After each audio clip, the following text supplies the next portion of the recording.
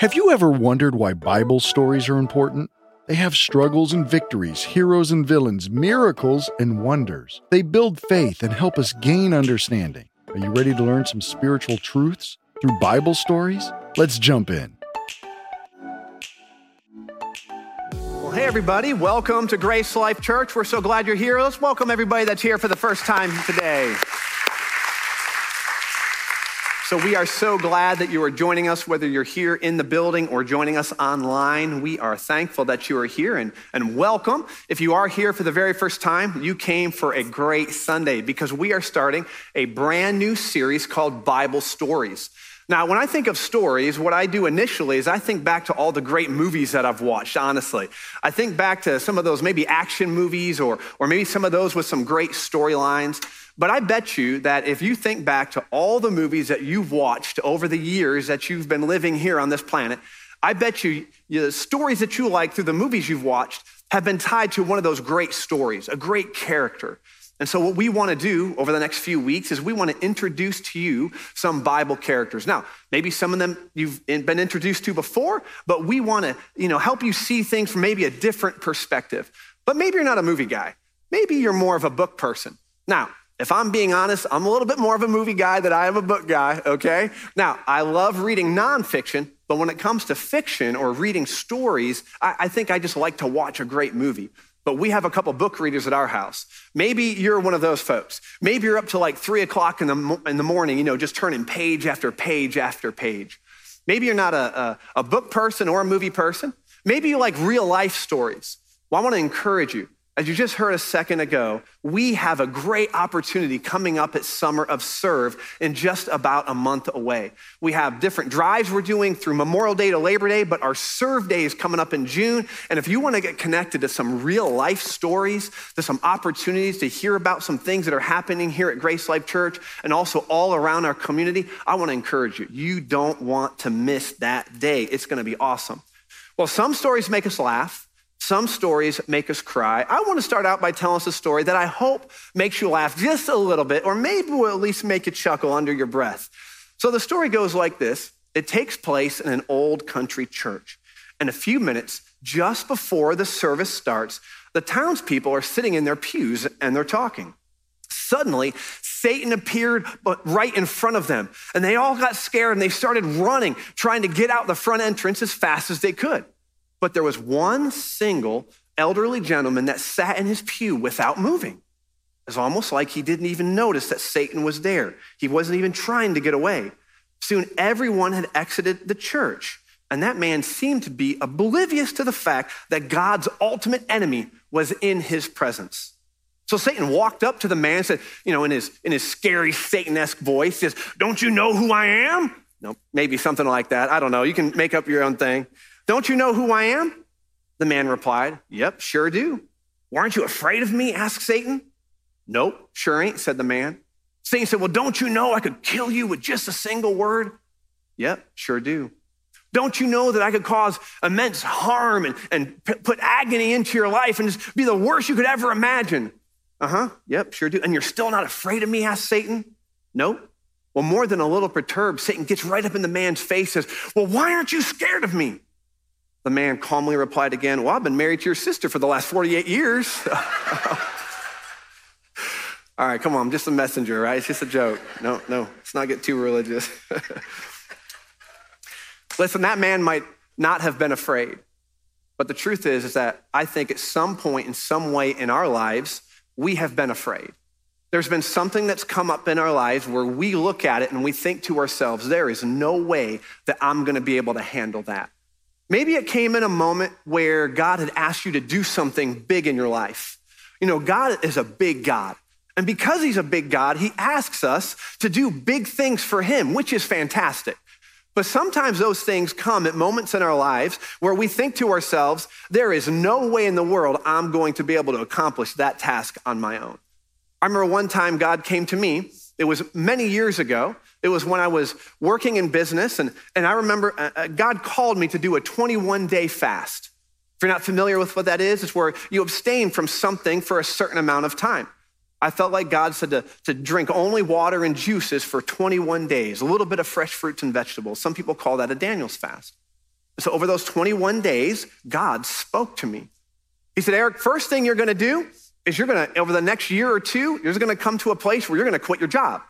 Thinking, oh, okay, God, well, what am I gonna do if I'm gonna quit my job? He's like, well, you're gonna go into ministry full-time, vocational ministry.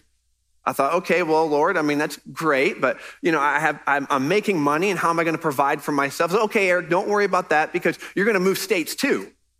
Okay, I'm gonna move states. You're gonna leave your friends, you're gonna leave your family, and I'm gonna call you to a place completely brand new to do something completely new for me. And I thought to myself, okay, well, how are we gonna get provision for all of these moves and all of these things? I remember stepping back for a second and being scared. I remember telling God, well, God, there's at least 3 things that I'm not gonna be able to move forward on this until you help me understand this. The first one was my father. My father was sick and I was kind of taking care of him. And I said, God, I don't know how I could ever leave my father. There's no way. Also, my grandmother, my dad's mother, was still there with us. And I was kind of taking care of her too. She's even a little bit older than my father.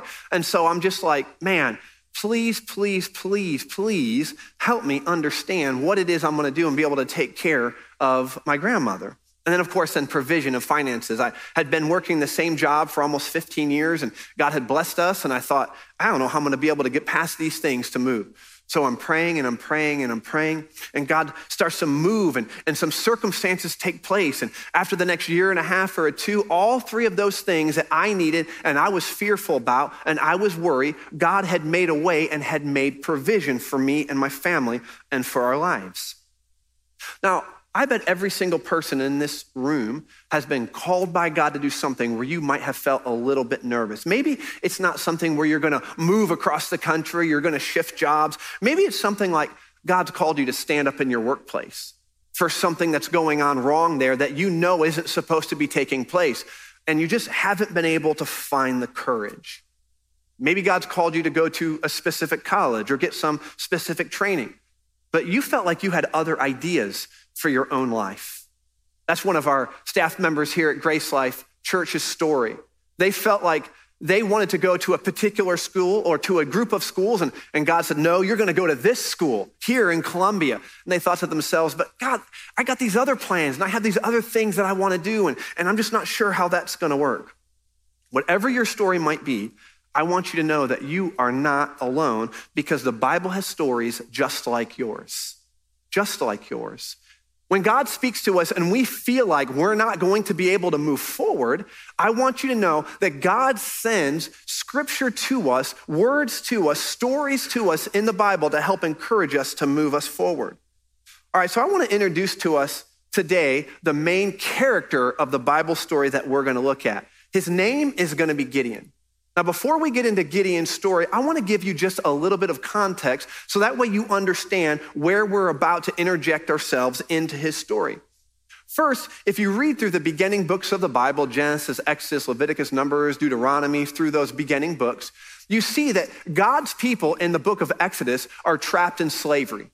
And God doesn't like his people to be trapped in slavery. He's a God of liberation. He wants us to be free. That's why he sent his son Jesus, so we could be free of sin, but more on that in a minute.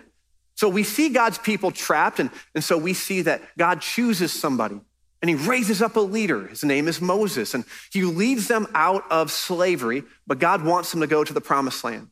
Now, because of some things in Moses' life, he's not the one to do that. Joshua is. And under Joshua's leadership, we see in scripture that the people of God thrive. They're provided for. Joshua is an amazing leader.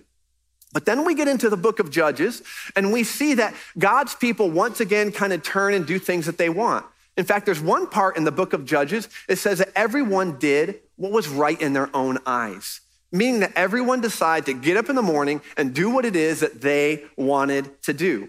And because of that, God gave them into the hand of the Midianites. It was a group of people. They were nomadic, actually. The Midianites, the Amalekites, and all of the eastern peoples, it says in the book of Judges. What they would do is they would wait until a group or a tribe had grown up, all of their crops and their industries were thriving, and they would come in, like it says in scripture, like their number was like sand on the seashore. There were so many, they would come in and they would kind of pilfer the land, and they would take everything that wasn't theirs, and then they would go back. So this is the context in which we jump into our story today with Gideon. They're under great oppression. So in Judges 6, verse 11, it says, the angel of the Lord came and sat down under the oak in Ophrah that belonged to Joash the Abiezrite, where his son Gideon, it's our character, was threshing wheat in a winepress to keep it from the Midianites. When the angel of the Lord appeared to Gideon, he said, get this, it's amazing, the Lord is with you, mighty warrior. Now I want you to know as we start to look through Gideon's story here over the next few minutes, you're not gonna see Gideon as a mighty warrior at all. In fact, you're probably gonna see him exactly the opposite. You're probably gonna see him as this kind of weak, almost, just this guy that can't get up and do anything for himself. And yet God comes and he calls him a mighty warrior. I wanna know that's a great encouragement for us because God sees us where we're going to be and who we're going to become right in the beginning when he comes to ask us to do things for him. He doesn't see us in the middle of all the things that we can't do, but he sees us where he's calling us into. And it's exactly what he does for Gideon here. Now, Gideon himself, he carries a little bit of bitterness towards God. We're gonna see that in his response. He says, but Sir, Gideon replied, if the Lord is with us, why has all this happened to us? That's the same thing that I said. Well, God, if you're with us and you're calling me to do this, why is this happening with my dad? Why is this happening with my grandma? How am I gonna be able to provide for myself? Maybe God's come to you before and you've had those same questions. Yeah, but God, how can I do this if you call me to that? How is this gonna work? Gideon was in the same way that we are. Why has all this happened to us? Where are all his wonders that our fathers told us about when they said, did not God bring us out of Egypt? But now the Lord has abandoned us and he has put us into the hand of Midian. The truth is that he's being a little bit disrespectful here. I can't believe that he's talking to God like this, but God's so patient. The Lord turned to him and said to go in the strength that you have and save Israel out of Midian's hand. Am I not sending you? Gideon's a pretty weak guy here.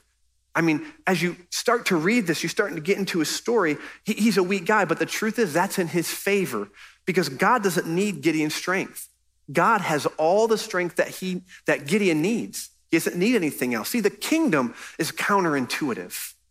We've been in a series, an amazing series called The Kingdom over the last series of weeks. I want to encourage you, if you haven't had an opportunity to be a part of those services, I encourage you to go back to our website or our app and check out those sermons. I'm serious, it'll change your life. It's a fantastic series.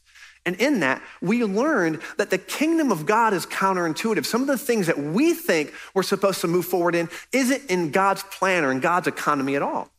In fact, the way to become strong is actually to walk forward in our weaknesses, trusting God's strength and provision for our lives. It doesn't make any sense that the way that we can be made strong is to walk in our own weakness. In fact, it makes even less sense for us to think that we can trust in a Savior that gave up his life for us on the cross. I mean, think about what we're saying. We're saying that the way that we're made strong is to walk in our weakness and to trust in a Savior that gave his life up for us. See, in the normal world's context, what we would tell ourselves is that that's not the way to be made strong. The way to be made strong is to grab onto our own strength, to strengthen ourselves, to make sure that we have everything we need, and to trust in somebody, not that would give their life for us, but someone that would rise up and conquer the world as we know it. That's what we think. But the kingdom is counterintuitive. We're weak, so that way his strength can make us strong. See, if our focus, and this is Gideon's problem, if our focus is on ourselves, we will always overestimate the size of our problems and underestimate the size of our God. And that's exactly what Gideon does. Look at verse 15. But Lord, Gideon asked, how can I save Israel? I kind of picture him in his whiny voice here. My clan is the weakest in Manasseh, and I'm the least in my family. The Lord answered, I will be with you, and you will strike down all the Midianites together. Gideon's focus is on his own weakness, his own shame, and his own failure. But God comes to him and he says, I will be with you. And because of that, we can do this. Listen, GraceLife Church, I want you to know that God is with you. You have to know that when you walk forward in our lives, right? God, and not just that, to know that God's with us here, but to know that God is with us here. There's a difference. Those 6 or 8 inches between our mind and our hearts, our souls, believing that when we walk out of our houses in the morning, that God is with us, changes the way that we live our lives. And you might say to yourself, well, Eric, I don't even know if that's enough. That's okay, because Gideon felt the same way, and God gives him a sign. Judges 6:21, with the tip of the staff that was in his hand, the angel of the Lord touched the meat and the unleavened bread. Fire flared from the rock, consuming the meat and the bread, and the angel of the Lord disappeared. Then now Gideon realized that it was the angel of the Lord. It's like this whole time, maybe he hadn't made up his mind, and he wasn't even sure who this was. Now he gets it. He understands who this is. I'd say Gideon is just a little bit hard-headed, wouldn't you? He's just a little hard-headed here. God says, I plan to use you. And Gideon says, nah, I don't think you can. I don't think there's any way that you're going to be able to take the life I have and do something with it. Oh, wait, that sounds familiar. It sounds just like us. The truth is I don't think any of us truly knows and understands what God can and will do through our lives. We just don't get how much he wants to use us, how big of plans he has, and what he's called us to. Gideon then lays out his famous fleece, and we marvel at the patience of God. I mean, this guy kills me. He's so uncertain. He's so reluctant. Again, kind of like us. Look at Judges 6:36. Gideon said to God, if you will save Israel by my hand as you have promised, look, it's almost like this thing appears out of nowhere. I have a feeling this is a setup from Gideon for God. It says, look, I will place a wool fleece on the threshing floor. If there is dew only on the fleece and all the ground is dry, then I will know that you will save Israel by my hand as you have said. And that's what happened. Gideon rose early the next day. He squeezed the fleece and wrung out the dew, a bowl full of water. I mean, wow, come on. If that were us, I think we'd say, all right, I got it. We just had a miracle done right before our eyes. I mean, that has to be enough, doesn't it? He's got it. He doesn't need anything else. Nope, he wants one more thing. Verse 39, then Gideon said to God, I don't even know how we can say this. Do not be angry with me. Let me make just one more request. Allow me one more test with the fleece. This time make the fleece dry and the ground covered with dew. That night, God did so. Only the fleece was dry and the ground was covered with dew. Again, God is so patient here. He complies with Gideon's request. And at least for the next phase, Gideon is going to walk in confidence. So what he does is he gathers all the people of Israel, all of God's people, to get ready to go back for war. But God's plan is to make things just a little bit more impossible. In chapter 7, verse 2, it says, the Lord said to Gideon, we're walking forward with what God wants in our lives, and then this is what God says to Gideon. You have too many men for me to deliver Midian into their hands. I don't know about you, but if I'm Gideon, I'm telling God, no, I have just the right amount. In fact, I'd like a few more. What do you mean I have too many people? Remember God, Amalekites, the Midianites, the eastern peoples of the land at the time were more than the sand of the seashore as these people were attacking, the scripture says. You have too many men, God says, for me to deliver Midian into their hands. In order that Israel may not boast against me that her own strength has saved her. I mean, does God know us or what? He knows what's going to happen if we have just a little bit too much. We're going to say it was us. Announce now to the people. Anyone who trembles with fear may turn back and leave Mount Gilead. So 22,000 men left while 10,000 remained. I'll be honest with you, if I'm following this guy, I'm surprised that even a third remained. I'm surprised that everybody didn't leave. I mean, if they're like, oh, if you're scared, you can go. It's like, okay, yeah, I'm scared. I'm going to leave. 22,000 people left. It's crazy. I bet some of you are facing circumstances just like that. You feel like that's exactly where you're at in your life right now. Things are stacked up against you, and you might feel like you're in way over your head. We go to God in these situations, and we tell God, God, you don't understand. I can't do it because of this. I can't do it because of that. And that's exactly where Gideon is. So what does God do in the middle of Gideon's situation? Let's read. I think you're going to be surprised on God's plan here. Verse 4, it says, but the Lord said to Gideon, there's still too many men. You know what? Your situation is still stronger than what it needs to be. I'm gonna put you in a spot where you're gonna be able to trust me for every single area of your provision in your life. There's still too many men. Take them down to the water, and I will sift them for you there. Sift them? I'm thinking to myself, no, I don't need you to sift them. I need more people. I'd be like, no, we don't need a drink, God. Let's just keep going. You know, this desert's hot. It's okay, but let's just keep moving forward. Take them down to the water. I'll sift them for you there. If I say this one shall go with you, he shall go. But if I say this one shall not go with you, he shall not go. So Gideon took the men down to the water. There the Lord told him, separate those who lap the water with their tongues, like a dog with those who kneel down to drink. 300 men lap with their hands to their mouths. All the rest got down on their knees to drink. The Lord said to Gideon, with the 300 men that lapped, I will save you from the Midianites into your hands. I will give the Midianites into your hands. Let all the other men go, each to his own place. 32,000 to 10,000 to 300. If I'm Gideon, I'm thinking I was already nervous. I was already scared. How in the world am I going to do it now? And yet God keeps moving forward with his plans. Sometimes we feel like God can't help us in the situation that we're in. We feel like he just can't. There's nothing that can happen. There's nothing he can do. I mean, think about it. 300 guys against a seemingly innumerable army. Remember what we said earlier, though. The kingdom of God is counterintuitive. Jesus, who already defeated all of your enemies, crushing them on the cross already, has your back. I'm telling you, because of what Jesus did on the cross, and we've traded our lives for the life that Jesus did, and we're made right because of what Jesus did in the cross and living that perfect life while he was here. If he is in your corner, I still like your odds. I think you can still win. I think you can still move forward in the things that God has for you in your life. We step back and we say to ourselves, no, there's no way that I can because of the strength that I have to bring to the table. I want you to know you can't do it with the strength that you can bring to the table. But God has all of the strength that you need for the both of you. In fact, the truth is we really get to trade, or we get to choose. We get to have our strength and walk in it, or we get to choose God's strength and walk in his. I promise you, no matter how strong that we are, God's strength is always stronger than ours. So look what happens in Judges 7, verse 9.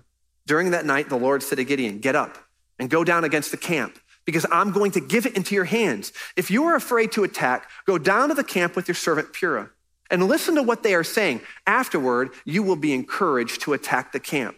So he and Purah, his servant, went down to the outposts of the camp. You know what that means, don't you? Gideon's still scared. He's still afraid. You know what that means for you, right? God can still use you even if you're still scared.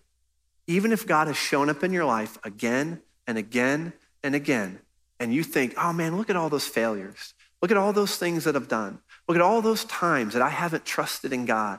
Look at all those times where I knew that God was there, but I wasn't able to walk forward. God's going to continue to do this work in Gideon, and he's going to continue to do the work in your life. God can meet you right in the middle of whatever you're facing, even if you're scared, even if you're uncertain, even if you're perplexed, even if you're frustrated or exhausted, or you find yourself completely alone. God can show up and will do an amazing work in your life. I mean, think about it. God even allows two Midianite soldiers discussing a terrifying dream about their impending destruction.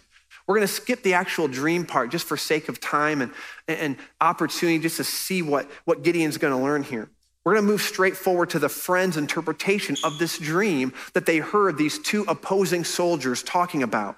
In Judges 7, verse 14, it says, his friend responded, this can be nothing other than the sword of Gideon, son of Joash, the Israelite. God has given the Midianites and the whole camp into his hands. When Gideon heard the dream and its interpretation, he worshiped God. He returned to the camp of Israel and called out, get up, the Lord has given the Midianite camp into your hands. So even when Gideon thinks that he can't, God shows up and gives him this little opportunity to hear that God is good again and again and again. So what does that story teach us about our own lives? What does it mean for us? What can we walk away from Gideon's life to help us strengthen our own relationship and when God calls us to do great things for him? You might feel like you don't have enough courage for God to be able to do what he wants to do in your life. Can I tell you something? And this is meant for encouragement. God doesn't need your courage. He doesn't need your courage. Furthermore, he doesn't need your skill. He doesn't need your wisdom or your advice or your power or your knowledge. God only needs two simple things. He needs your willingness and he needs your availability.